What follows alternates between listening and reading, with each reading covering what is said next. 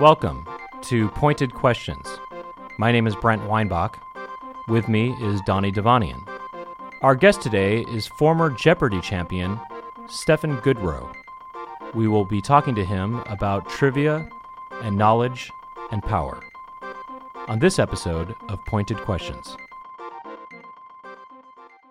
Do you have a natural ability to retain information, or do you actively seek out information and make an effort to retain it? Well, I would say I have a natural ability to retain information, but that also kind of predisposes me to seek out information and collect as much as possible. Okay, so because you had a natural tendency to do that, that encouraged you to seek it out. Yeah, information attracts information, I suppose. And I guess part of that question is, so you would consider yourself to be a genuinely curious person, or you do like to investigate things and learn things? Absolutely. Mm-hmm. When did you realize that? I don't know if there was any realization. It was just kind of a part of who I was from birth or so. So even as a child, you were always seeking information, and you always enjoyed the idea of knowing about things? Yeah, absolutely. I just was kind of an explorer as a child, and whether it was in a book or running away from my parents to climb a tree or a fence or something, it was always, there was some sort of curiosity that was attracting me, and I just kind of went with that. And my parents kind of wanted to encourage my quest for knowledge, so they would like get me gifts and stuff related to my latest craze. What kind of gifts? Well, when I was a kid, I got really interested in dictionary? I mean, we had encyclopedias. We had encyclopedias, so I mean that there was no need to get that as a gift. But when I was young, like 3-4 years old, I got really interested in like who appeared on paper currency, and that led into a fascination with the presidents. And then I discovered the U.S. president's entry in the encyclopedia, like the summer before I started kindergarten. Next thing I knew the names of all the presidents. As a 5-year-old? Yes. Wow. And I take it you can still name every president? I can. In order? I can. I haven't done it since we added the latest one onto the list, but yes, I can name them all. Uh-huh. It wouldn't be probably much harder to name the most recent one, right? No, it wouldn't. I can name all 45 in under 45 seconds. Really? 45 seconds? Absolutely. So one per second. Should I time you? Yeah, I mean, I could. We don't. I think I could do it faster. I mean, I believe you. I believe it. I believe it. Can you name every country? I can't. Oh, you can't? No. I mean, wow. I've heard of every country. So, right. I mean, I have them somewhere in my head, but I couldn't like systematically list them all out. Right. Okay. Could you name every state? Yes. Mm-hmm. Could you name every European country? Again, there's some tough ones in the Balkans, right? Yeah. But I mean, it's again like the countries of the world. I've heard of all of them. I could name them eventually, but I can't. I don't have them systematically memorized, so I couldn't just name them right now for you. If you looked at a map, could you point to each one? It would take me a while. I'd have to really think about it pretty hard. Do you know capitals pretty well? I've memorized the world capitals. You know every capital? I mean, I couldn't name them all for you, but you name a country, I name the capital, and vice versa. Oh, yeah. We can name any country, and you can name the capital? Yes. Really? Yeah. So Burundi. Burundi is Bujumbura. Okay, very good. Really? Wow. Hit him again, Brent. All right. Tanzania. Tanzania is Dodoma. It used to be Dar es Salaam, but it changed to Dodoma. Wow, very good. When? Okay. How about Macedonia? Skopje. Okay, very good. Very good. Wow. How about Oman? Muscat. Very good. Hey, but not bad of me naming all these random countries. Come on now. Yeah, you're 4 better than me at this point. Okay. So, did you watch Jeopardy as a child? Yes. And when you watched Jeopardy, were you playing along at home and thinking, I could do this? I don't know that I was thinking I could do this, but I certainly like to play along. I remember stunning my dad one time when I was like 8 years old because I was able to name the poet Gwendolyn Brooks to one of the clues on the show. And you were 8 years old. Yeah. And you named the poet. Yeah. Gwendolyn Brooks. Yeah, and it was a correct answer, of course. And he was kind of surprised at me, and I was like, it's in one of the books at school, and she has the same birthday as me, so. Okay, so your parents recognized even as a child that you had a special talent for trivia and knowledge. Yeah. Uh-huh. And you recognized that in yourself, even as a child. I suppose so, yeah. Did teachers realize this about you? Yeah. Did you get good grades in school? Sometimes. I mean, early on when they were teaching stuff that I already knew, I just kind of went along with it and did what I had to do. And then that sort of engendered something of a laziness in me, I have to admit. Like, I had never had to work to be good at stuff, and then when time came to start actually working, I wasn't so good at working. So when it came to memorization's easier for you, I take it. To some degree, yeah. So when it came to test taking at school, was that pretty easy for you? Because, I mean, would you have to do a lot of studying when it came to memerization? Early on, I didn't, but then I stopped putting in effort when it came to like reading history textbooks and stuff, and I wasn't. Why did you not put effort? Because you seem to be interested in stuff anyway, right? Well, it's sort of like having it given to me, and as something that I needed to know was not appealing to me, and it was more like I liked to collect information on my own terms, so I kind of lazed off when it came to textbooks. Do you notice a certain area of information that you tend to be drawn towards? Or there's, you know what I mean? Is it like movies, pop culture, science, and so forth? Is there are there categories that are your strong suits? Very specific categories, like comic strips, for example. Comic strips. Like I loved reading the comic strips in the newspaper, and then I'd memorize the cartoonists and the titles and the characters and stuff. So would you say to this day that's still your specialty? To some degree. Some degree. Do you have favorites? Calvin and Hobbes is an eternal favorite. Okay, yeah. Mm-hmm. What about like Doonesbury? Doonesbury I never got into. That's why I asked. It was because it seemed like the driest in a way for younger readers, I feel like. I mean, at least as a younger reader myself of comic strips, that was the one that I probably would skip over generally because it was a lot of text and it was, it had a more of an adult feel to it, I think. It was a little dense for younger me. Dense, yes. And I never gave myself the opportunity to really get into it. Do you read books a lot? Surprisingly, no. I don't read enough. What media do you engage with the most? Internet. The internet now. But prior to the internet, how did you collect information? I guess reading, I would look through the encyclopedia and see what sort of interesting things I could stumble on. And did you watch a lot of TV? I watched a fair amount of TV. Do you know movies pretty well? I'm not a movie buff. I know basic plot points of a lot of movies, basically to like Jeopardy depth. They don't get very in depth about stuff. Video games are a hobby of yours, or you are a fan of video games? Yeah, I was crazy about video games as a little one, and then and I never actually had my own video games at home until I was 10, and I got a Game Boy for Christmas. Is there any correlation between you being a fan of video games and being a trivia buff? It's hard to say. I don't really think about that. I don't connect the two.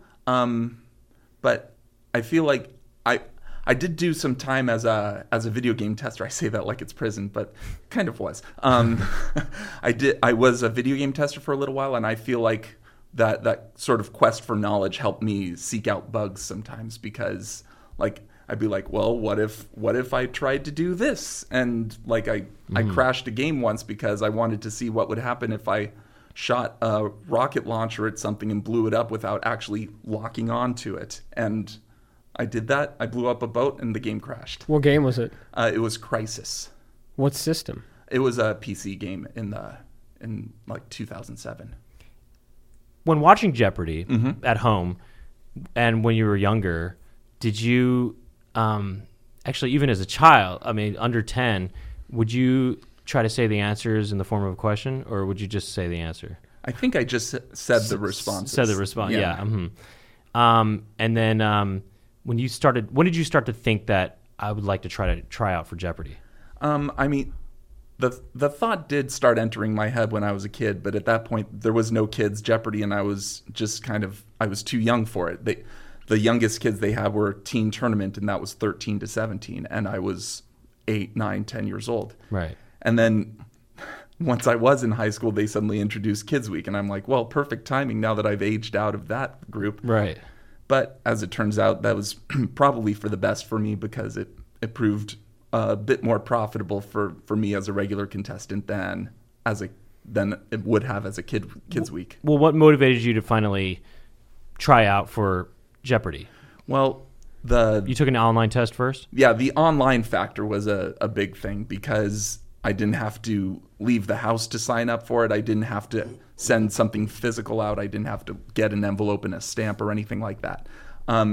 Actually, the first time I took the test, it wasn't an online thing. It was an in-person test. Really? Yeah, back in 2005, you could sign up as a potential test taker just online, and if your name was randomly drawn, they'd send you an email, say, hey, can you make it to take the test at this time, on this day at this time? And I got one of those emails, and it was September 2005, and I went to the actual studio where they filmed Jeopardy, and I took the test, and I failed. You failed it? Yeah, the first time back in 2005. How do you can get some questions wrong without failing it? Yeah, the common wisdom is that it's a 50-question test. It's 50 Jeopardy clues that range from like the lowest difficulty to Final Jeopardy difficulty, and it's 50 questions. Common wisdom is that 35 is a passing score, but they don't have an official passing score public to everybody. So they take the tests away, come back a few minutes later, and they say, all right, you guys passed the test, everyone else, you're free to go. And that's it. And the people who pass the test go on to the next part of the audition. How many people were there? Oh, it had to be over 50, and it was under 10 people passed. Was it in a classroom? No, it was in the Is that the Jeopardy studio. Oh, sorry. Where's the studio? Sorry. It's in Culver City. It's on the Sony studios. So, by the way, did you watch a lot of other game shows growing up? Or was that but that's the one you liked the most, or what? I was a major game show nerd. Did you want to be on other game shows? I don't know that it ever occurred to me that I could be on other game shows. It was just something I enjoyed watching and seeing happen. I feel like there's certain brains for whom the sort of very formulaic, rigid, structured layout of the game shows is appealing. And like each game show has a format, and it goes through the same format every show. And I think that sort of stability appeals to a certain demographic, and I think I fit in that. Oh, what's that demographic? Just sort of these analytical, rigid minds that like that sort of structure. Uh-huh. And I mean, my dad is always trying to suggest that I perhaps have Asperger's syndrome. Mm-hmm. I'm not sure that I do, but I mean, I can identify with that sort of mindset, that because I've seen game show fandom online, and there is a certain rigidity that they seem to thrive on, and there's people who just sort of have this singular obsession that zeroes in on them. Mm-hmm. Is your father into game shows, and does he like trivia and stuff like that too? Well, he's into knowledge collecting and knowing things, and actually he was on the show a year before I was. He was on Jeopardy. That's right. Did he win? Yes, he won one game. He won one game. He won $30,000. Wow. So so you failed the test in 2005. Yes. Did your father try out that same year? No. What happened was right after I took the test in 2005, they rolled out the online test, and I had taken the test in person too recently to be allowed to take the online test. So I waited until 2007, signed myself up, And then I decided to sign my dad up, and and he didn't even have an email address at the time, so I signed him up with my mom's email address. And in 2007, what they do is they give 3 tests during the week: one on Tuesday, one on Wednesday, one on Thursday, and each one is at 8:00 in a local time zone. So the Tuesday is the Eastern test, so it's at 8:00 Eastern.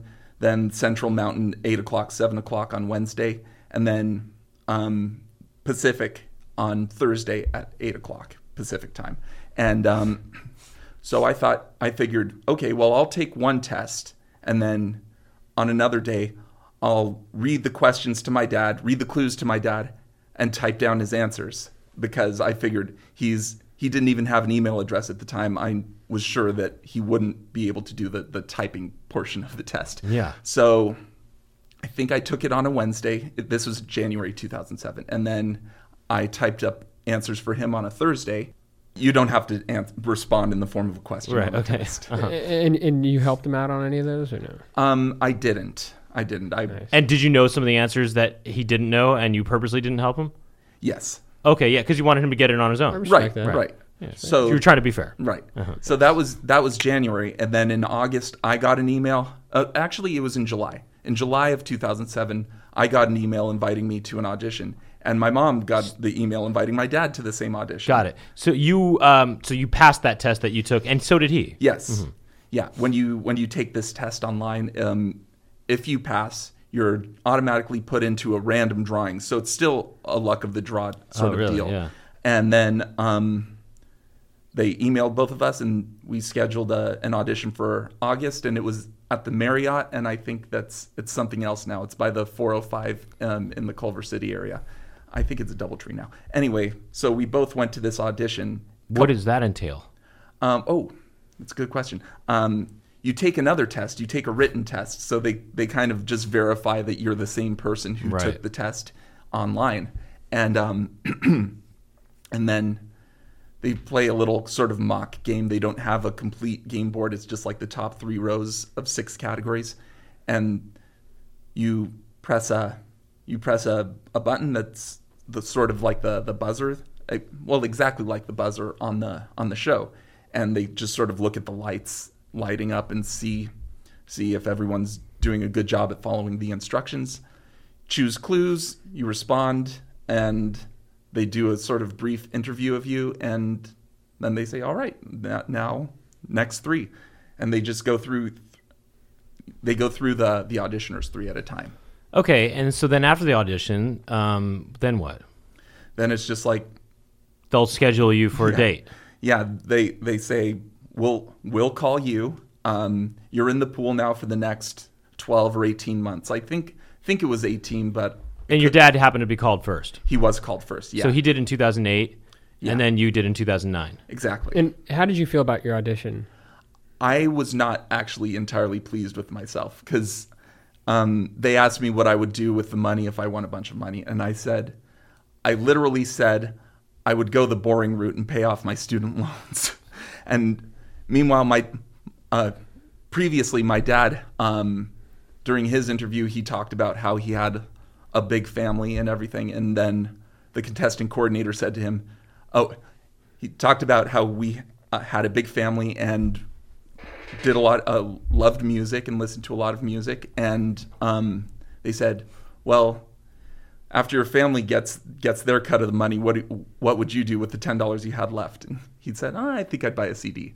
And CD. Yeah. So he was, Which CD? I don't know what CD he would buy. But then they went ahead and asked me, and I told them that I was boring. And so they didn't call me. Within a couple months, they called my dad, and then he taped. Following some little snafus, they actually had to cancel a taping because Alex Trebek had a heart attack. And what happened was, actually, he went to 2 tapings, because when they've got a contestant who's from the Los Angeles area, as we are, they would have you come in for 1 taping and just say you're the local alternate. You're not going to play in this set of tapings unless something happens to one of the other contestants and they can't play. And so in February, finally, he got to come to a taping as the alternate. And my mom and I went along, and I got to sit in the studio and watch 5 games get taped. And then in March, they brought him back again, and finally he played, and he won a game, and then he lost a game, and we left after that, and it was a happy time. So they did watching your dad go through the process make it a little easier for you to do it when it was your turn? Absolutely. I mean, and did you have to go to an alternate taping first, or be an alternate first before playing? Yeah, I did. I think one of the biggest advantages I had was the fact that I had been in the studio 3 times before I actually got to play the game. Yeah. So it was a demystifying process, basically. How many games do they play in a day? They play 5 games a day. So you play the whole week? They tape a whole week in a single day. Wow. And so I saw 1 week of games get taped when my dad was an alternate. Then they break for lunch after the third game. So my dad played the first game, lost the second game. We stayed for the third game and then left. We didn't hang around. How much longer than a normal episode does an episode take to shoot? It's almost real time, actually. Okay. They stop and actually kind of have a space that's the same length as a commercial break. Yeah. And they record that many minutes of blank tape just so the networks know where they're supposed to insert the commercials. What's Alex Trebek doing during these breaks?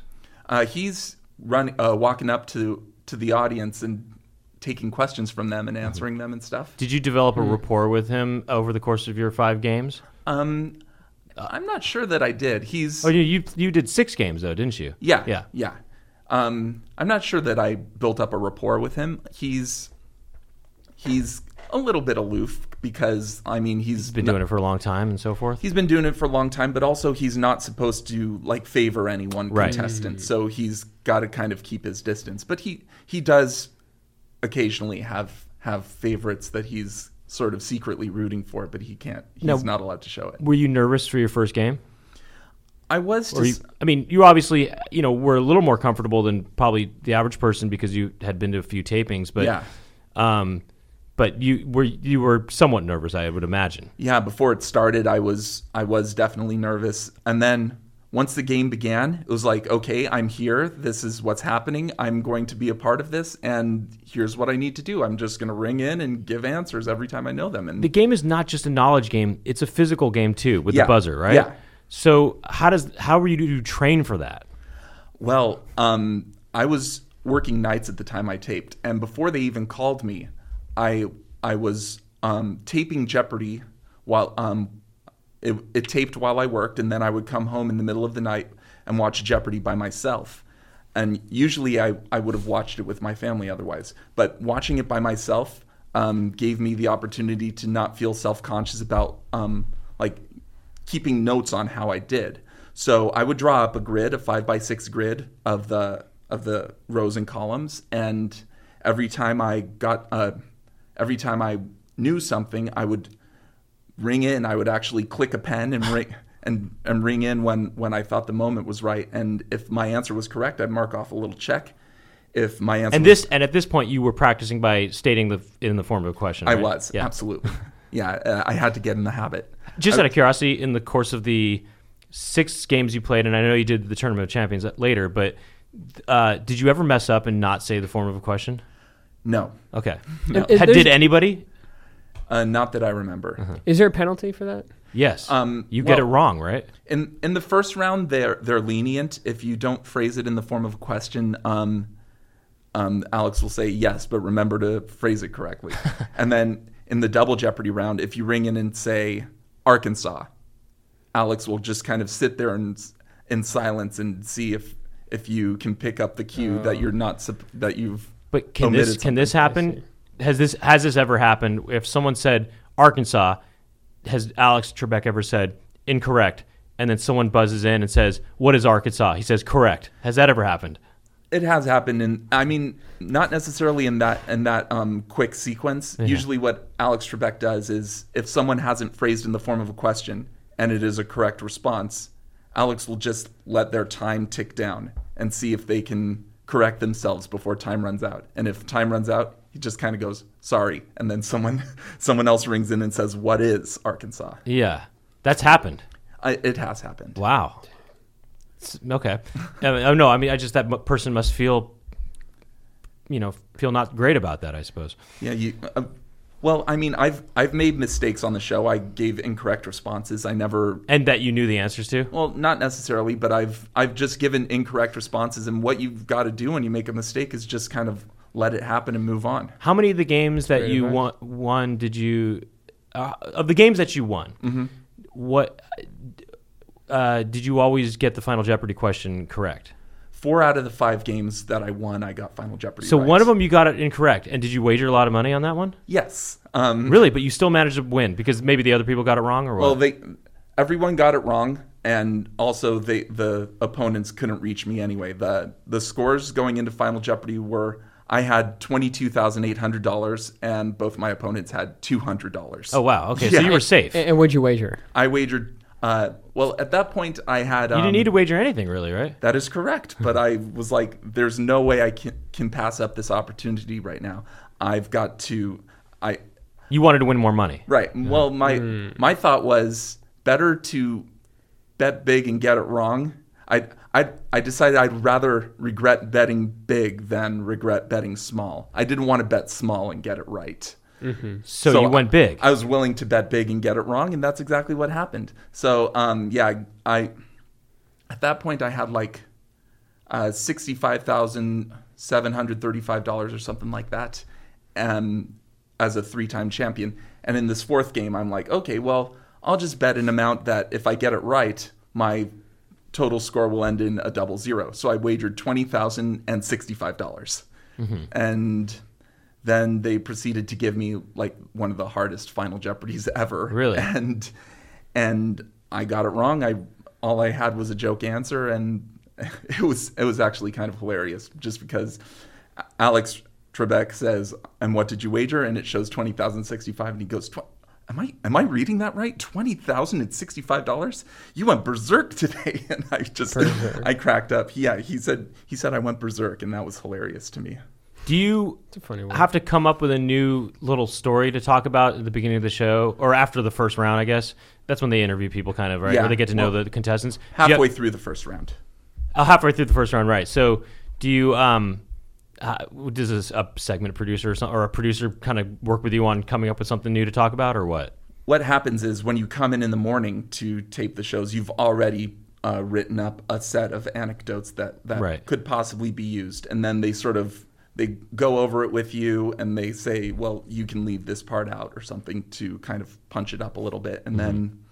Do they ever give you jokes? No. Do you ever get to know the other contestants? To some degree, yeah, because if you're not out there playing the game, you're just sitting there, and you have to be sequestered from the rest of the audience because they don't want anyone like who's somehow found out what material is going to be used on the show. They don't want anyone to be able to feed you any future answers. They do give you topics ahead of time, right, to study? Isn't that a thing? Nope. Nope. It's a common question, but it's a lot of people. I'm on a Jeopardy Facebook group, and there's always people talking about how their acquaintances say, so they gave you a book of the material ahead of time, just sort of a guideline of things to study, and it's like, nope, not at all. No, you just have to know stuff. You get on the show knowing what you know, and it's knowing what you know that gets you through the show. And were there any categories that you just whipped through? You just went boom, boom, boom. You went through the whole category. That's fun to watch very quickly. Yeah, I did it twice on the show. There was one in my 3rd game. It was called the name of the category was multiple choice, but all it was each clue was 2 or 3 numbers, and you had to give the lowest common multiple of them. So it's like the lowest common multiple of 3 and 7. And I rang in and said, "What is 21?" And they all the way through the category, I was the only one who really had a grasp on what they were asking for. Right. They didn't. The other contestants didn't understand the math of it, or didn't understand the question basically, or the category maybe. And was that double the points?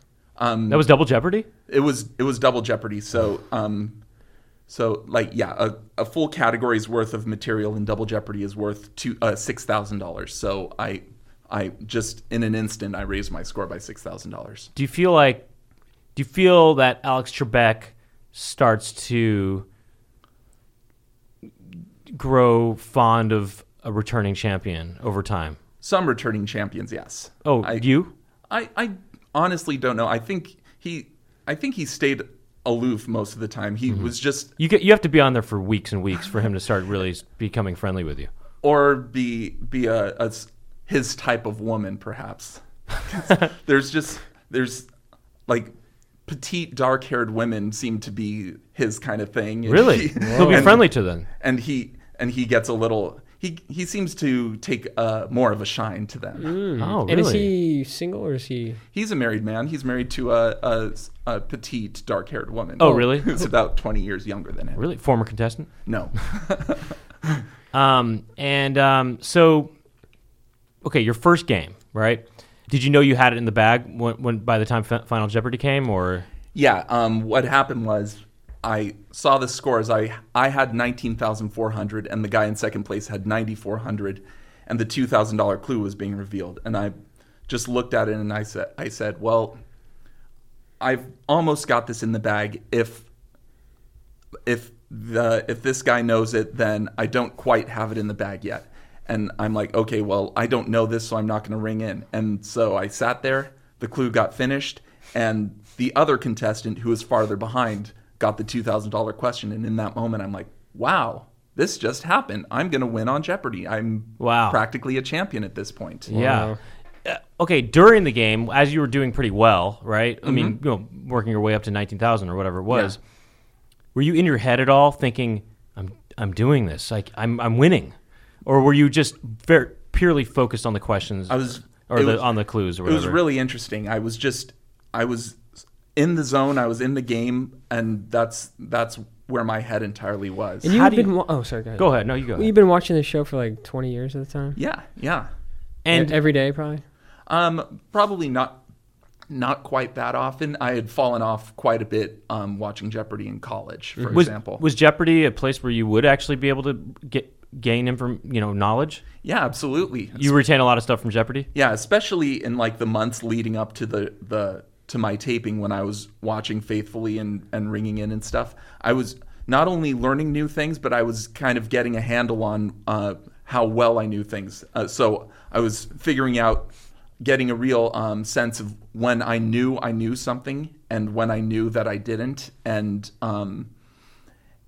I think I gave myself a lot of discipline by playing for those several months. Now, the buzzer is, you hold it in your hand? Yes. And it's something you click with your thumb? Yeah, well, it not necessarily a click, not like a pen where it's like click once it's down, click once it's up. It's a button. It's a button, and it's got a spring under it, and you just kind of depress it over and over again. Did you feel there was anything unfair about you, times when you felt like you buzzed in first or something like that, or like the buzzer didn't work or something like that? No, I never felt like anything unfair was happening against me. It sometimes felt like things were unfair working for you, huh? Things just seemed to be going a little too well. I was always in the zone. What happens is, when Alex Trebek reads the clues, you can't buzz in until he's done reading it, right? Exactly. So there's someone off stage.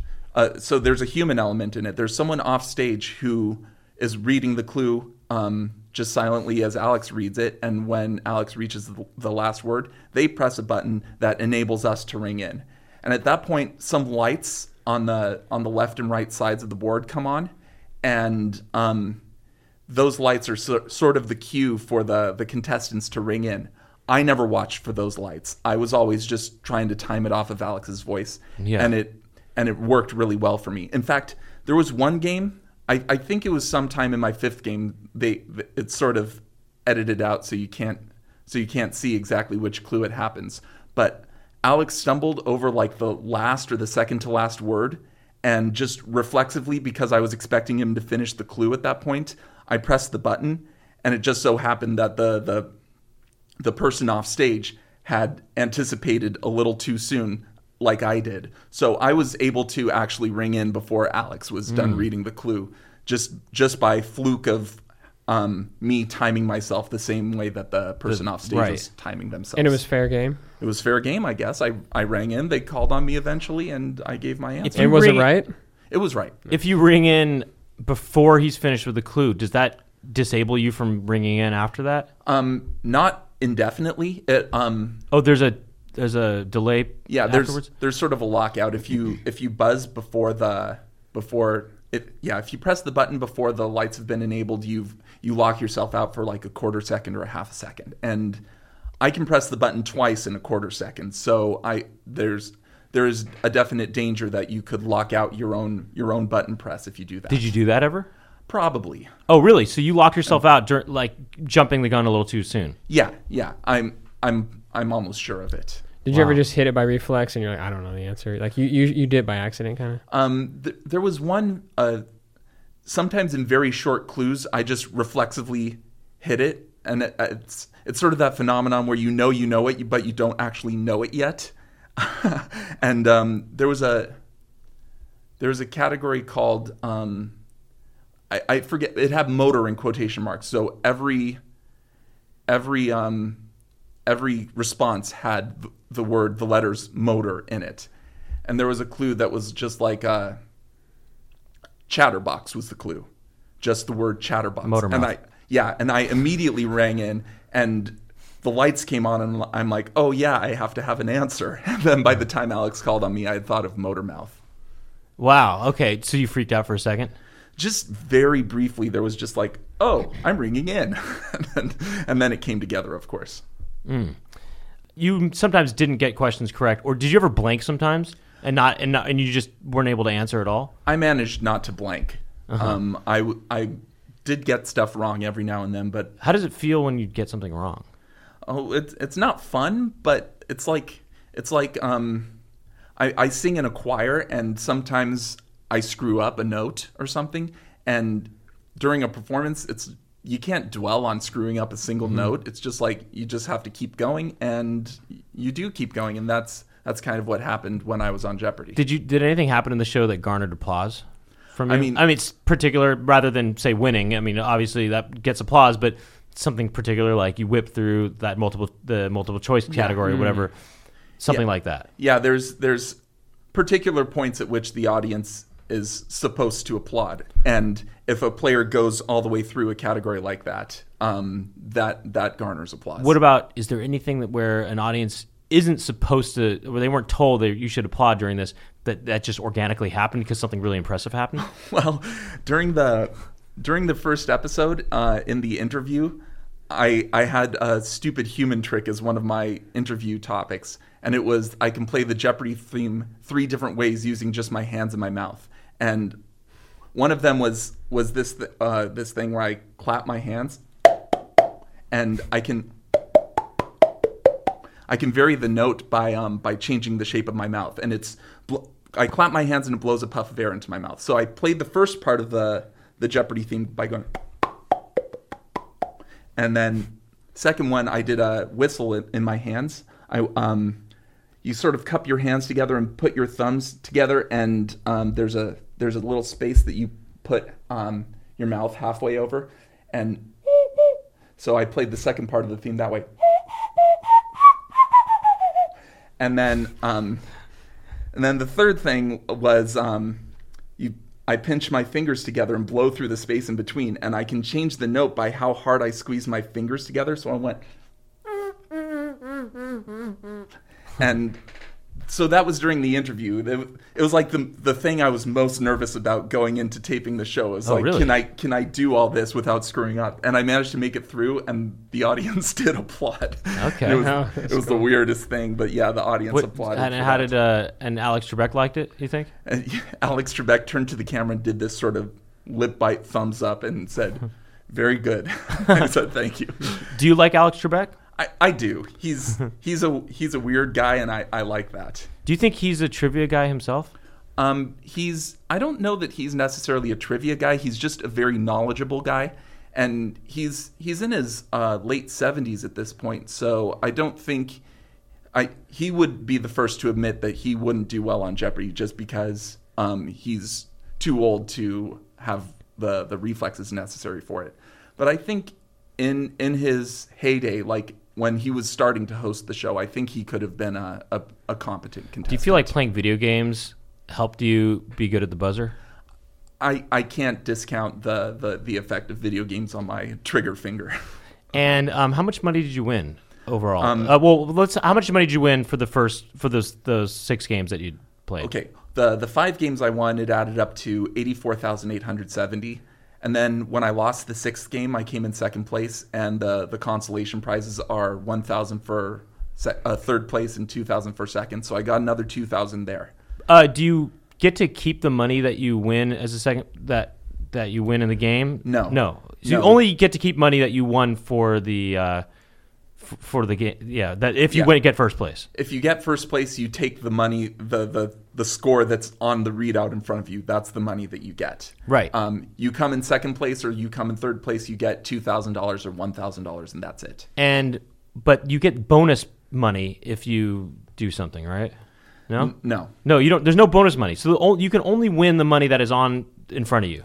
Yeah, I mean there are certain occasions when they have some sort of minimum, like if in a celebrity game, for example, they'll say, well, the winner's charity will get $25,000 unless the winner actually exceeds that amount. So they'll have the winner gets like $15,000, and they say, okay, your charity's getting $25,000. Now, you did the Tournament of Champions the Yes. following year. Yeah. And to be invited to do that, how many games do you have to have won?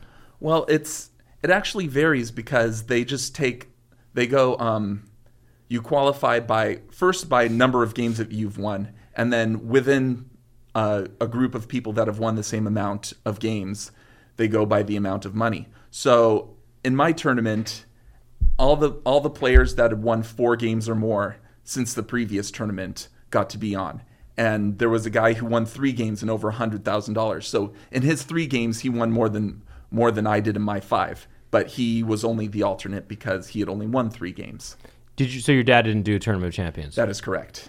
So was that really daunting to do the Tournament of Champions? No, at that point, it was like there's nothing left to prove here. That we're all very good at this, and we're just trying to get more. Mm-hmm. By the way, when you lost your 6th game when you were doing the regular game, Yeah. was that was a different day? Yeah, So actually, did that have any effect? Was that part of maybe the reason why you lost? I mean, is that you were just in it was a different day, different headspace, and that sort of stuff? I think it was a strong factor because when I taped my 5 games, it was actually the last taping of the season.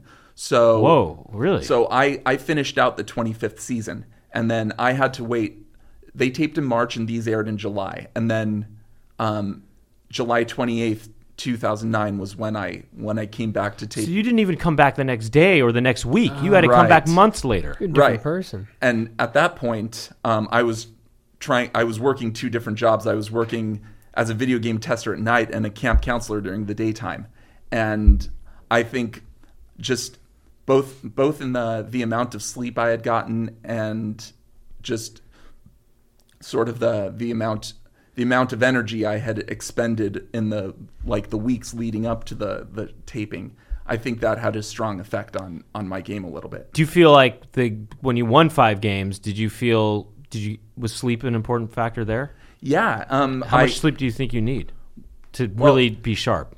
The crazy thing was, I feel like I kind of slept fitfully the previous night. I didn't get a very good night's sleep, but I think that was really a factor in how well I did because I got it taped on a Tuesday, and Sunday night / Monday morning I got a really good sleep, and then Monday night / Tuesday morning I didn't sleep very well at all Because you were nervous about the show? Yeah. So I was well rested, but I had little enough sleep that I was kind of jittery, but that made my brain my synapses were firing like crazy, and it made my associative mind that much stronger. Just out of curiosity, how many hours do you think you slept the night before the game? I don't think it could have been more than 4 or 5. Right, and then you got, 8 hours the night before that? Or more. Okay, yeah. Interesting. So a little bit, the smaller amount of sleep helped you think? Well, I had a math teacher in high school who said when you wake up in the morning, you're actually feeling the previous night's sleep. So if you get a good night's sleep on Sunday and then you don't sleep so well on Monday, you're going to actually feel okay on Tuesday, but then you're going to feel crappy on Wednesday. Mm-hmm. Now, do you feel that you know more than the average person? Yes. And do you think knowledge is power? To some degree. So do you feel more powerful than people in general? I feel like the way I live my life, I try to be not so powerful. I try to be kind of gentle in the way I live. Do you offer fun facts about things oftentimes in conversation? Yeah. I sometimes something just reminds me of something, and then I say, hey, that reminds me of this, and then I say it, and they like it. Sometimes. Now, has being on Jeopardy or also just knowing a lot of stuff, has that been useful as far as your romantic life at all? Have you noticed that has had some sort of effect as far as your attractiveness to people? Like, oh, he knows a lot. That's an attractive quality. Or do you not notice any difference, or what? I don't notice anything. I'm sort of inside my head a lot, and I don't really think very hard about how others are perceiving me. I see. So Tournament of Champions, how many games did you play? In the tournament? Yeah. I played 4, which is the most that one can play in the tournament. Oh, I see. Okay. Because it consists of 10 games. They invite 15 people. So you got 3rd out of 15? Yes. Okay. Yeah. So they invite 15 people, and each there's 5 games with 3 to a game, and the 5 winners move on, as well as the 4 highest scorers among those who didn't win. And those go on to the semifinals. So there's 9 semifinalists. They play 3 games, each with 3 people, and the 3 winners of those go on to a finals, which is 2 games where they add up the scores. Do you feel like you could have got first? I absolutely could have. And do you feel like there was one crucial mistake or something that happened, that one crucial moment that really made you not get first? There were actually 3 crucial moments, and if you turn one of them a different way, I win the thing. So the final is they add up the scores from the 2 games. So the first game's Final Jeopardy was about African capitals. And oh, wow. Hey. Yeah. We just talked about that. And so I was feeling pretty confident, but I was in second place by a pretty wide margin. But anyway, my strategy going into that was if I make it to the first game of the finals, I'm going to bet about half. I was going to use the halfway of my winnings to that point to kind of dictate how I wagered. So I had 9,400, and I think I wagered 4,800. No, 4,600. I think I was going for an even 14,000. Yeah. So the clue said that this city was founded as a French colony for former slaves, and the only thing I thought of in that when I read that clue was, well, a country for former slaves is Liberia, because the U.S. founded a country there for slaves who wanted to go back and start their own country. So Liberia was the name of that country, and the capital was Monrovia. So I wrote that down. As it turns out, it was sort of a word origins question, because it's a capital for freed slaves, and it's French. So the French word for free is Libre, and there is the capital of the African country, Gabon, is Libreville. And I was completely blind to that. One of my opponents got really close. Nobody got it right. Nobody got it right. Do you feel like I could have got that? Absolutely. And did you feel it was almost unfair? No, I didn't feel it was unfair. I just, in the moment when, what happened was my response was revealed second, and Alex told me I was wrong. And then they revealed the guy in first place, and he said Freetown, which is the capital of Sierra Leone. And Freetown, oh, wow, that is close. I I realized what the clue was going for, and I got really upset with myself for just a brief... Because you knew it in that moment. You knew the answer. Well, not quite. I thought, oh, he got it right. And then Alex told him he was wrong. He said, it was a French... Alex says, it's a French colony. And I interrupted him, and I said, oh, Libreville. And they edited that out. Oh, really? Yeah. And Alex... So it was a French colony, and then he goes, Libreville in Gabon. And that's how it aired on the show. And then Wait, when you said it, did anyone laugh or anything? No one laughed. I just sort of had a little exchange with Alex. And what did Alex say? What did he say? He's like, "Yep, Libreville in Gabon." And so that was the first moment. The second moment was in the second game, which was the final game of the tournament. We were going through the last category, and it was a category about I think Juilliard, and it was a video clue. They had someone from the Clue crew next to someone who's playing the piano, and they said this Baroque master. One of the audition pieces is that one of the ways you get into the school is by playing. You have to play an audition piece by this Baroque master, and the person in the background is playing the piano and going da da da da da da da da da da. And I'm like, oh, I saw Bobby McFerrin doing that song, that prelude, and it's Bach, and I knew it. And up to that point, though, I was really staring at the scores and trying to figure out where exactly I was, because, like I said, this is adding up 2 games, and so I couldn't see, just looking at the score, where exactly I was positioned. I was in pretty far in first place, and I was like, oh, how much did I need to have to take the lead? How much did I need to have to get enough to guarantee myself victory? And I was a little too focused on that, and I think I was a little less focused on the timing. Plus, it was a video clue, and video clues can have a different timing from the clues that Alex Trebek just reads. So I knew it was Bach, and I tried to ring in. I think I rang in a little bit too early and locked myself out. And the guy who had said Freetown in the previous game, he rang in and said, who's J.S. Bach? And as it turns out, I figured out the math a little bit later. If I had gotten that clue right, that would have put me in a position where I was uncatchable. I could wager 0. Both my opponents could wager everything and get it right, and they still wouldn't reach me. Oh, dang. That's the second moment. Then the third moment, of course, is that Final Jeopardy. And it was like the category was from novel to film.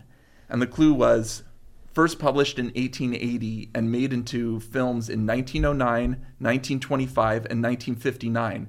It was the first work of fiction to be blessed by a pope. And I tried to take my mind back to the 1880s, and all I could think of was Little Women by Louisa May Alcott, and that I was like, no, Pope wouldn't bless that. And I was like, oh, crap, I'm not going to come up with anything. And at that point, I was like, well, only 2 people have made it through all both the quarterfinals, the semifinals, and the finals without getting Final Jeopardy right. Only 2 people have done that before me. I'm going to be the third one, so I wrote down I got none right. And both my opponents got the answer. It was Ben-Hur. And so they both vaulted past me into first and second place, and I fell to third place. And I realized later that if I had thought about like what kind of movies would be made from something that would be blessed by a pope, I might have thought of the religious epics of the 50s. 10 Commandments. Ben-Hur. Right. 10 Commandments, Ben-Hur, The Robe. But the thing about 10 Commandments and The Robe is those are like based directly off the Bible, whereas Ben-Hur is not. So right. That could have been my end. That it was a solvable Final Jeopardy, and I just didn't have it within me at that moment. Mm-hmm. Do you regret those moments, or do you just think I'm happy to have this experience, and it had turned out it was a great experience, and so forth? My attitude about it was I played all 4 games. I came here to play all 4 games, and I got to play all 4 games, and that was really the way I thought about it. So how much money did you win from Jeopardy total? Well, third place was $50,000, and as I like to say, not bad for losing. Right. And so with $84,870 for my 5 wins, $2,000 for for coming in second in my sixth game, and $50,000 for the Tournament of Champions. It was $136,870. And did you pay off those student loans? I did. Nice. I did. And then what did you do with the rest of the money? I kind of just sat on it and just kind of kept it kept it safe. It was just, it set up many years, still sort of continuing, of not having to worry about money too much. Right. So do you go to trivia nights at pubs and stuff? I go to one. There's one in Santa Monica it's called the O'Brien's Pub Quiz. That's one on Wilshire now. And do you win it often? I wouldn't say often. I do have good company there. There's this one is. Is there a particular team that you are with most of the time? No, actually, there's. Oh, you go by yourself. You do it by yourself? I go by myself, but then I join up with a team of people that I know, and it's a lot of former Jeopardy contestants. Oh, really?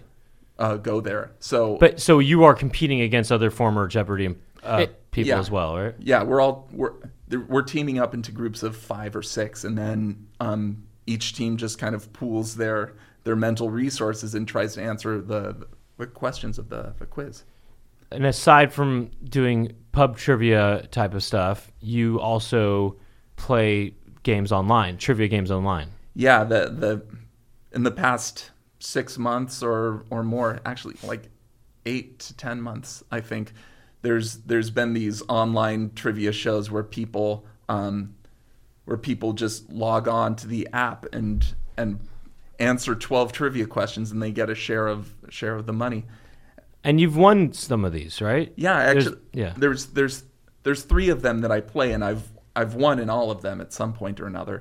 The most popular one is HQ, and I won that for my 23rd time yesterday.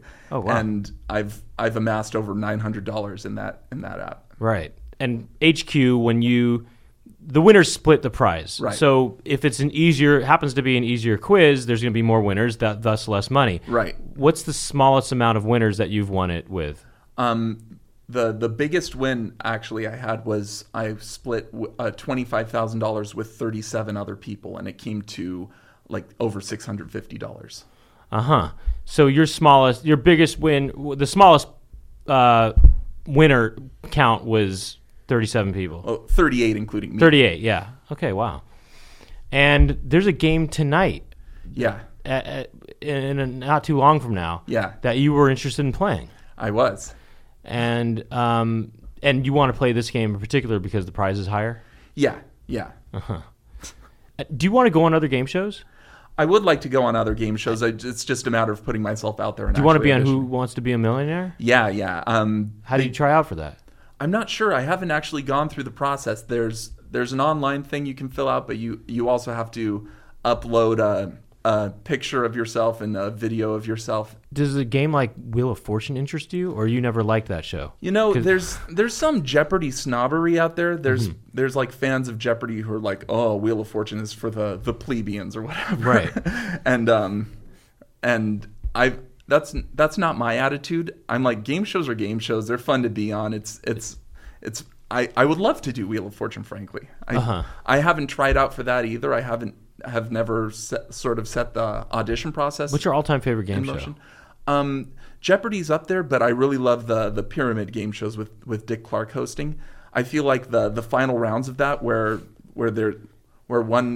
usually the celebrity is trying to name items in a category, and the contestant is trying to work off those items to name the categories. So they're like Woodrow Wilson, Warren Harding, and the contestant says U.S. presidents, and then they move on.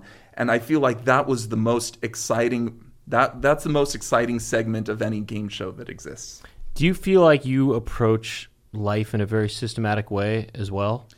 And do you use your high level of knowledge to help inform the way you do things?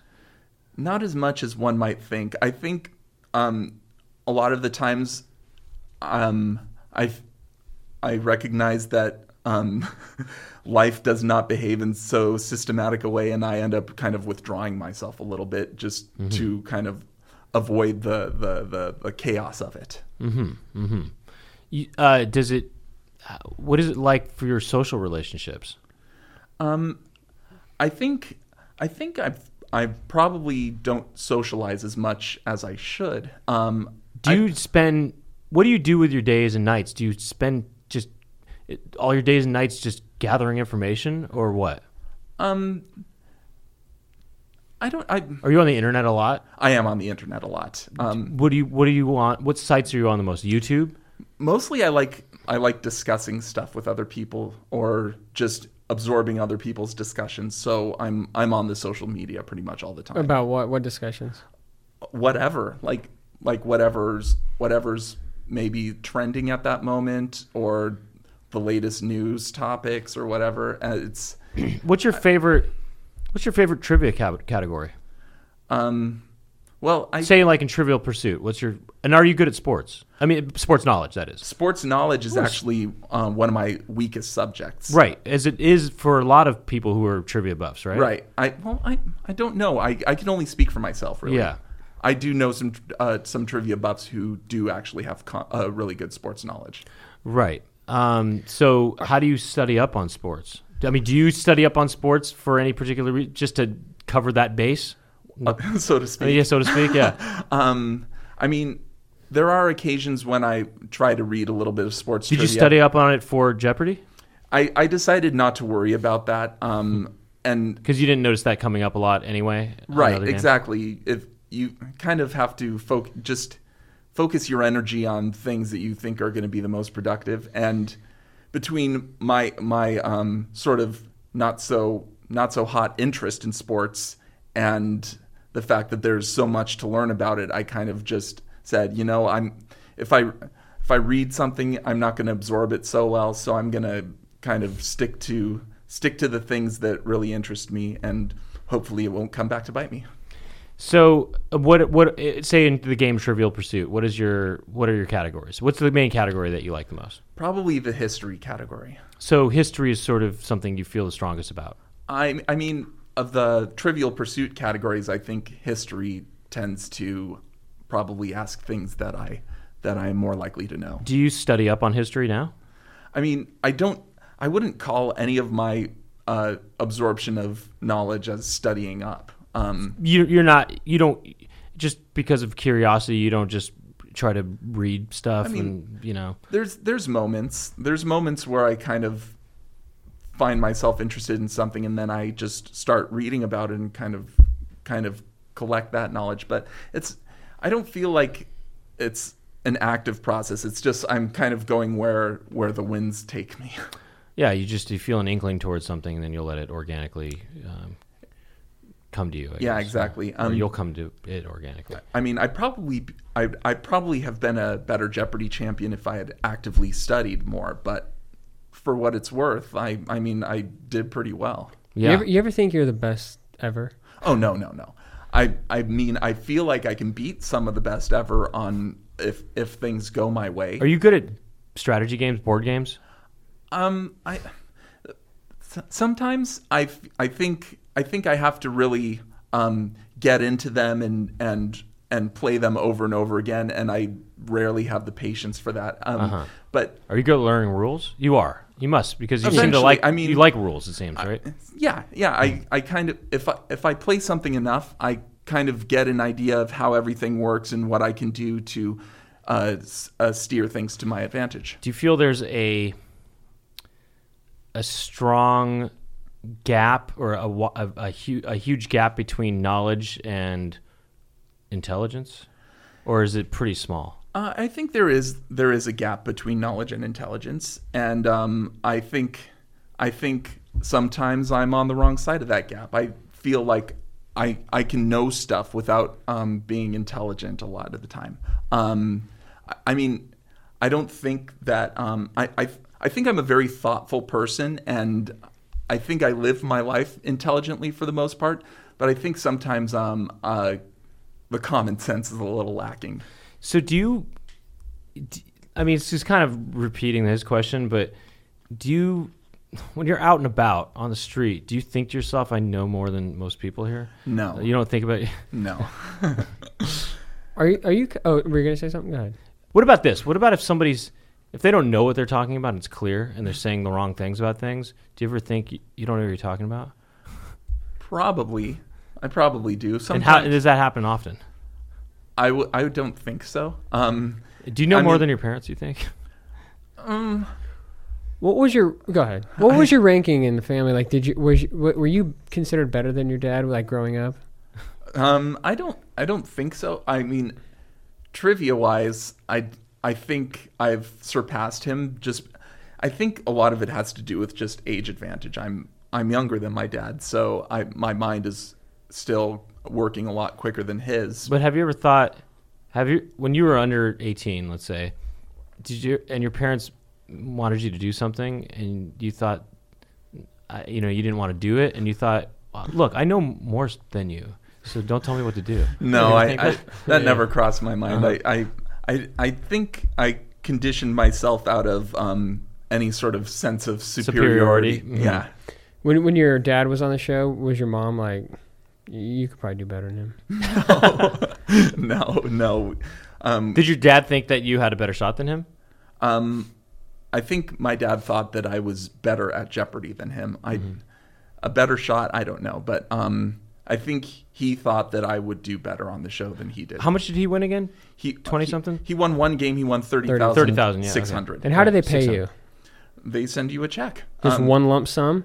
Well, actually, the first check they sent me got lost in the mail, and I didn't know it. They say that was a check for $84,000 or something. Yeah. They paid me separately for each season that I was in. Do you think playing the HQ right here, right now, is going to be distracting for you, or what? Do you think you're going to be able to play well? I was so dead set against missing a game once that I was at Disneyland and I played HQ while riding Space Mountain. Whoa! Really? It was able to there wasn't any internet problems with that, or I was on the cellular and it was. You didn't have any bad reception though, or anything. I mean, it cut in and out sometimes, but I was able to play the game, and then it turned out there was a hard question, a very hard question, like the fourth question, and I got out anyway. Do you need to get your thing out right now? Let's see. Do you feel like playing this game in front of us right now will provide insight into the way you approach trivia? I think it's very possible. Sometimes. And the prize is how much tonight? Well, they're giving away $100,000 split among the winners. Right. So there's 37 of you. Yeah. 37 of us. That would be $2,600. Are you good at math? I'm pretty good at math. I can do some mental stuff. You're good at dates too, huh? Memorizing. Are you good at dates? Yeah. What was the you good at years? Are you good at years? You've mentioned you've said a lot of dates. Oh yeah, you've yeah. I mean, they were personal dates though. Yeah, but I mean, are you good at dates, or are you good at, I think frequently I can get within 5 years of certain things. Like, would you know the date that they signed the Declaration of Independence? I'm kidding. That's an easy one. Yeah. Okay. But something something harder. What about the date you won your first Jeopardy game? Well, that's kind of easy. What about like 2 days before the Declaration of Independence? No, I'm kidding. Okay. The show aired July 20th of 2009, but I taped on the March 31st. Do you have to change your outfit every show? Yeah, for every episode. They tell you to bring five. No, actually, they bring 5. You probably won't. They tell you to bring 3, and I brought 5, and plus the one I was wearing. So I actually had 6 shirts. I don't know. You only changed the shirt because that's all they're seeing, pretty much, right? Right, but I did actually decide to change my pants after the Tuesday game. Why is that? I just thought it would be. I don't know. New pants, fresh. It just felt fresh. Well, there's a break between the Wednesday and Thursday games. They break for lunch, and I thought I'm going to change my pants 1 game early just because. Nice. And that's what happened. So I actually did something weird about changing my appearance in the Tournament of Champions. I'm like, well, I knew I was probably going to get invited to the tournament sometime in the year 2010. So New Year's 2010, I stopped shaving and I let my facial hair grow out, and I gave myself a goatee. I'm gonna turn the volume down on this right now. Yeah. So would it hurt you to have the volume off completely during this? I don't think so. Okay. I've played a game where would it hurt you also to read the questions out and the No, answers? I'd Or love the- to do that. I'll definitely try to. It'll remind me of when my dad was taking the test. But that won't make you slower for this? I think I'll be okay. So anyway, I grew out a goatee, and so I appeared in the quarterfinals with the goatee, and then that was 1 week of shows, and then we went back to the hotel, and I shaved off most of the goatee, so I had this like a handlebar mustache going from my upper lip down to my chin, just in 2 straight lines, and so I appeared in the semifinals at that with that facial hair, and then after the lunch break when we were coming back for the finals, I quickly ran into the bathroom, plugged in my shaver, and got rid of the sides, what was going down to my chin, so I just had a straight mustache. And then after the first game of the finals, I hurried back in and shaved off the mustache and appeared clean shaven. Because you get a little bit of time in between episodes, right? Yeah. And I just thought it would be funny to Have it dissipate. to have less and less. Yeah. Now, did you in the relative to long-term players like Ken Jennings or whatever, in the time that you were on the show, did you develop any kind of fan base or anything? There was like there were a bunch of people on Twitter talking about me, and there was a woman who I'm not going to remember her name, but she said this woman's posted on Twitter. She tweeted, "Totally obsessed with Stefan on Jeopardy this week," and she turned out to be this actress who was in one of the Degrassi series. So maybe to answer that question about attractiveness level, I mean, perhaps it does actually. It is attractive. Or maybe she was obsessed with you for some other reason. I don't know, but I mean, maybe. There were some people saying that they wanted to marry me, and well, there you go. Come on. Hey, I asked that question earlier. That's true. I didn't think of it at that point. You're kind of famous and known in this, for Jeopardy. Yeah, are you known in the trivia world? Is there a trivia world? There is somewhat of a trivia world, and there is on the internet, kind of. Yeah. So trivia people know each other to some degree. Do you know people online that you don't know in real life? Yeah. There are several people that I met online first, and then met in real life. And so there is a trivia community. Absolutely. And you're known in that community? I don't know how well known I am. I don't get to as many events as some people do. Do you bond with people who know a lot of stuff? Yeah, and when there's... do you guys talk about stuff that other people aren't talking about? I don't know. We don't like talk about... Do you guys quiz each other? Maybe a little bit. You do? Do you guys ever try to stump each other? I think we all know that there's things that we don't know, and that I think it's not that strongly competitive. Does thinking about knowledge make you think about existential stuff? No, do you feel like knowing too much can be a burden? Maybe. I mean, if you know a lot, I feel like a lot of things will be bouncing around your head. Are a lot of things bouncing around in your head? A lot of the time, if I'm idle, if I'm idle or trying to fall asleep or something. Can knowing too much be crippling? Perhaps. I don't think it is in my case. I'm sure it could happen like that. Do you look at people who perhaps appear ignorant to you and think, I kind of wish I was one of them?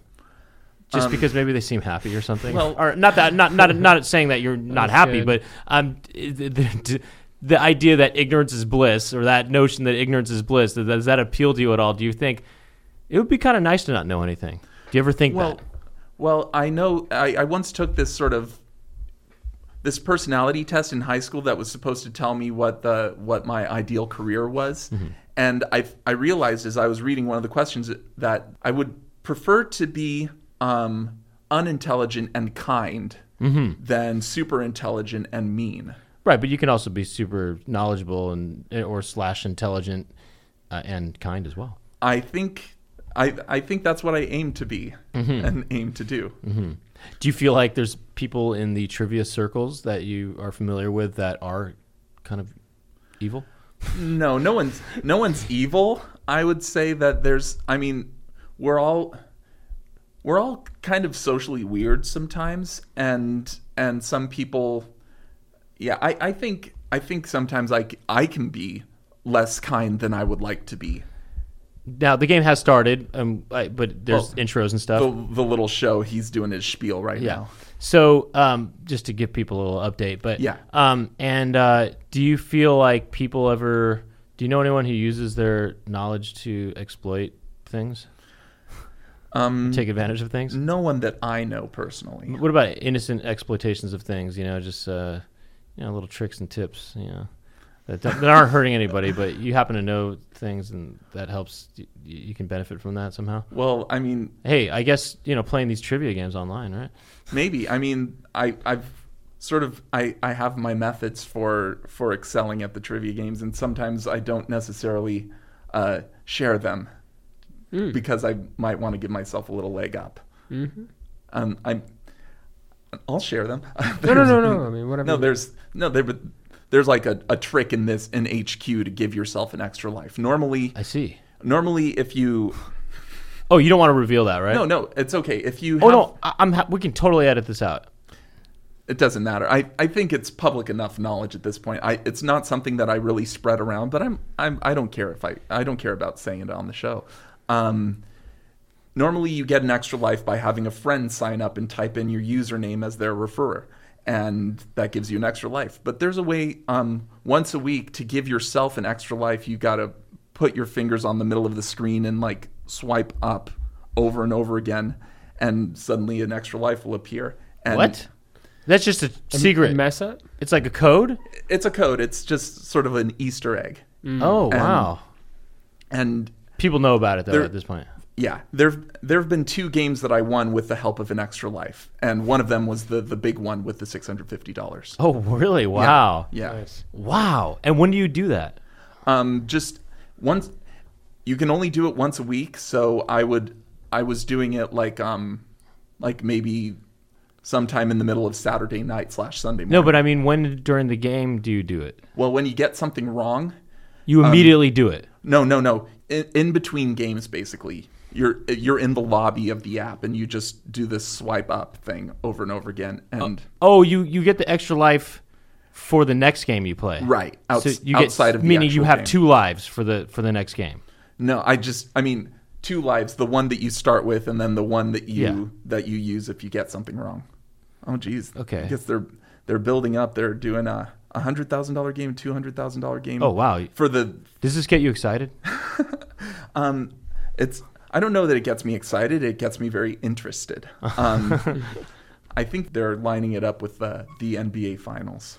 Oh, so there can be some sports questions, maybe. I hope they stay at a minimum. Right. But I've managed the second largest amount I've won. I managed to get a sports question right, and I don't know how I did it. I just kind of went. Just out of curiosity, when you're about to play this game, Yeah, are we allowed to help you? why not? And if we help you, do we get to share the money with We you? get us a piece. Well, A percentage of the money? only depends on whether How many I questions? win. How many questions we help with? I think What about? Wait, Aaron, do you want to play too? I'm on the app. Okay, Aaron says he's on the app. Just Okay. to update the. Actually, why don't you get yours out? What? you don't have the app. Oh, got to get on the bandwagon. He only knows sports is the thing. Yeah. I know tennis. Do you have to focus when you do these things? I mean, yes. Like, is it distracting that I'm going to be talking to you while you're doing it? I don't care that you'll be talking to me. Like I said, I've played this while riding Space Mountain. So, Right. So- Although You're- I do feel that could be less distracting in a way because it's just a ride. I mean, it's not like it's Yeah. something that it's not trying to converse with you. Yeah, This moves pretty fast. gave me kind of a headache. Yeah. but Okay, in which sport do players throw a ball through a hoop 10 feet off the ground? Basketball, bog snorkeling, or ferret legging? come on. The beginning is easy. The first Yeah. couple questions They're are not easy. even- They start out very, very simple, like to a silly degree. Like The first couple are very easy. usually 3 questions. Yeah. Although if in a 15-question quiz, they might drag it out a little bit longer. So you got that one right, Aaron? Absolutely. It's basketball. Absolutely. Okay. I'm answering. I'm trying to answer before Stefan does. Oh, no. So that I'm fair to myself. Pressure's on. No, you can. No, with team up. That's what it's about, right? Aaron's probably good. The gas gauge on an American car's dashboard usually displays what 2 letters? K/D, E, F, or WL? Gas gauge. EF, empty full. Empty full, yeah. Yeah. It took me a second to process that. For me, I was also not looking. I'm not reading it, so I can't. Right. It was harder for me to sort Purely of verbal. think about that. It's a little bit tougher. Yeah. I almost got out on that. I was distracting myself got it, just Aaron? a little too Yep. much. Okay. All right. These are easy. We're gonna get to the hard ones soon. You know. How many seconds do you have to answer? 10, I think. 10 seconds to answer? Yeah. Oh, that's actually kind Before of. modern welding techniques, what tool was traditionally used to work metal? Chervil, weevil, or anvil? Anvil. Yeah. I knew it. Yeah, it's locked in already. Oh, it's just 12 questions. That's what it says. Oh, wow. Already Okay, we done can with win 3. this. We can win this. What form of electromagnetic radiation is commonly used to heat food at home? X-rays, microwaves, gamma rays? It must be microwaves. Gotta be. Of course. Yeah, we're still on the easy ones. Yeah. I bet around 7 or 8 it starts to really turn. The ska genre of music often includes what type of instrument? Trumpet, electric violin, or triangle? Trumpet. Yeah. Which of these NBA teams was once located in Minnesota? Lakers, Warriors, Cavaliers. This is a sports question Lakers. that I It's know. Lakers. It's Yeah. Lakers. Land of 10,000 Lakes. 10,000 Lakes. Oh, some more promos. Do you think people are Googling? Yes. There's no time for that, right? 10 seconds. I guess there is, 10 some seconds. people are pretty quick.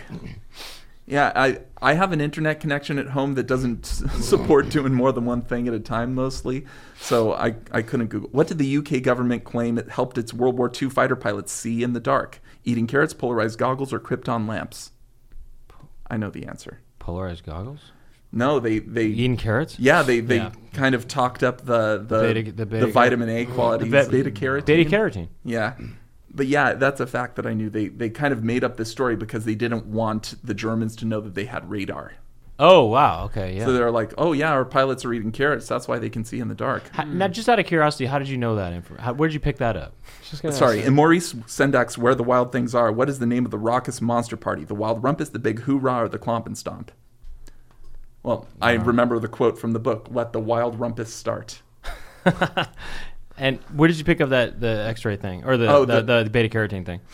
That probably at Pub Quiz. Mm-hmm. I'm not positive that that's where I picked it up, but knowledge is knowledge wherever you get it from. Knowledge is power. Yeah, I feel very powerful right now, as it turns out. Well, I mean, hey, when you're playing a game and it's a knowledge-based game, knowledge is power.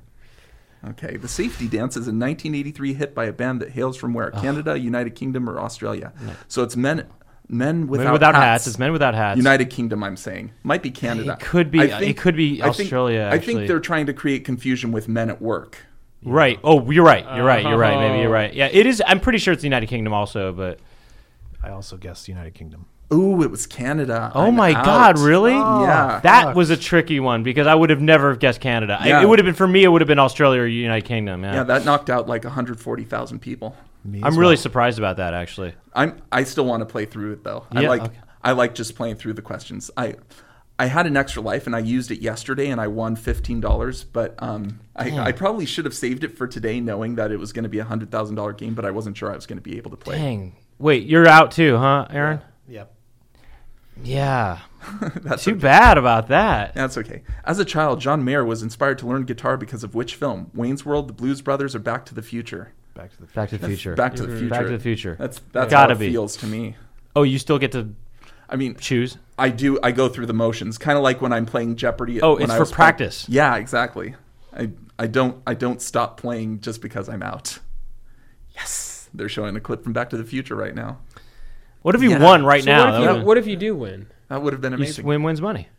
Yeah, you get money And an into your appearance account, on and the next season of Jeopardy. you can. knows? But And even then if people cheat, you cash out to PayPal. Yeah, even if people cheat. Where would you find a statue marking the spot of the first U.S. presidential inauguration? New York, Pennsylvania, or Virginia? That's a good question. I think the capital was New York at the time in 1787.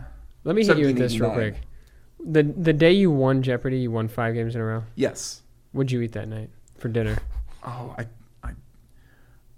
don't remember. I was working nights. I went straight to work from the taping. Weren't you jacked Really? up? Yeah. Were you just on one or what? I don't know. I think maybe I got a Subway sandwich because that was near my workplace. You celebrated at Subway. It was, well, I didn't celebrate. I just Was hungry. I just hurried over to the Activision headquarters. Did you feel like you were never going to lose? Because you went home for months, right? Well, I didn't Winning. exactly think that. Did you think that you could have gone on to be one of these long time guys? Yeah. You did think that. Yes. You fantasized about that? I thought it could be done. After winning 5 games, you kind of feel indestructible. Oh, one more question, and that was the safety dance was the only one we got wrong so far. Hopefully I get this one wrong, so I'll know that I would have lost even without an extra life. Right. In the movie Airplane, Kareem Abdul-Jabbar complains about having to play against which opponent? Moses Malone, Julius Erving, or Bill Walton? I forgot. I don't know. I feel like saying Moses Malone. Yeah, I kind of hear that too, actually. I don't know why. Right. I I'm hear not. that. I'm I not hear familiar that. enough with I Airplane. hear that. Bill Walton. I need to watch more of that movie. Really?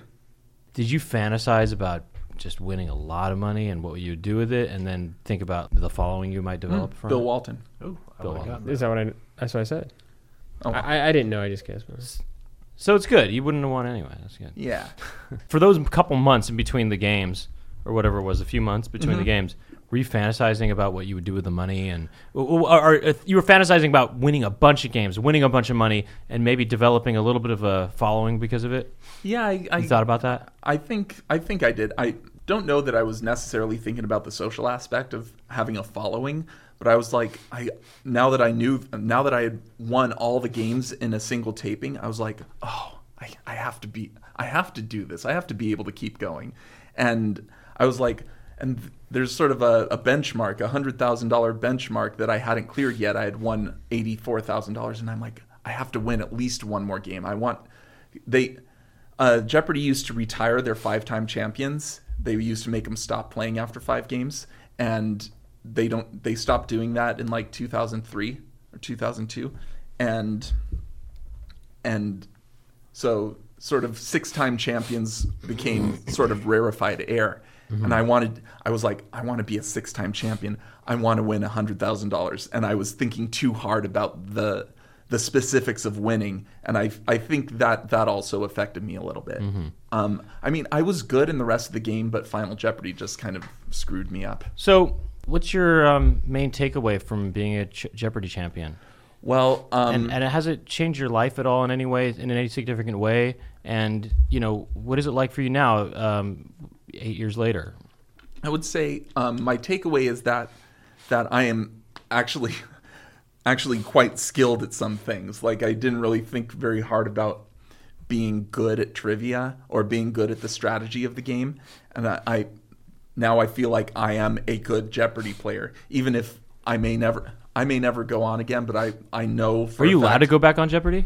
Basically, no. Once you appear as a contestant, that's your one shot. And I was able to turn my one shot into 6 appearances and a tournament, and I can be satisfied with that. But there is some small chance that maybe for a future they do have these special tournaments where they invite back old past contestants. Okay, so your takeaway is that, hey, I have a talent for this. I have a knack for this, at least. Yeah, and I feel good about that fact. Like, whatever happens in my life, I will always be a Jeopardy champion and a Tournament of Champions finalist who came a hair's breadth away from winning the whole thing. And I can be satisfied with that. Has it changed your life at all? Is it, or is it you're not changed that much? Well, it did change my life socially because it gave me kind of an in. It made me aware of this trivia community, and And you paid off your student loans too. Yeah, and I started going to the pub quiz, and I felt like I had an in. I didn't have to worry about what I was going to say. I knew I had credentials, so I could make myself a member of this community. So Jeopardy kind of help you connect to these people. Yeah, absolutely. Do you feel like it kind of also gave you confidence to connect to these people who are, know a lot of stuff too? Yeah. It made me feel like I was qualified to talk to these people, and when I can definitely use all the help I can get. Do you feel like the more you know, the more you realize you don't know anything at all? Yeah, absolutely. Do you feel like the more you uncover, the more you realize there's so much more to uncover? It opens up new holes in information. Yeah, I feel like I've got a level of intelligence that produces a level of humility in myself.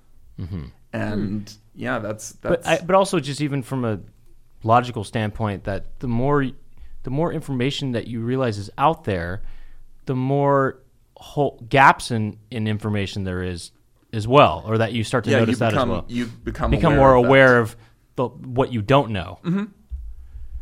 And what do you think about that? It's just a fact of life, I'd say. It's just something you kind of have to accept, or you can accept it, but you can also kind of be emboldened by it. Say, I'm going to fill as much of these gaps as I possibly can, and I don't know that I'm on that really driving quest for knowledge, but I think I've got resolve to continue learning for the rest of my life. Well, thank you very much for being on the show and sharing your story with us. Thank you for having me. I love talking about it. I feel like an egotist, but I do love talking about my Jeopardy experience. I enjoyed reading about it, about other people's experiences when they were on, and I enjoy sharing my own. Thanks very much. Thank you. Thanks. Our guest has been Stefan Goodrow. Thank you to Donnie Devonian for being here. Our engineer is Aaron Brunkart. If you like the program, you can go to iTunes and you can rate and review it. The program is also available on SoundCloud. You can get notifications about the program on Facebook. You can also visit allthingscomedy.com. My name is Brent Weinbach. The name of the program is Pointed Questions. Thank you for listening.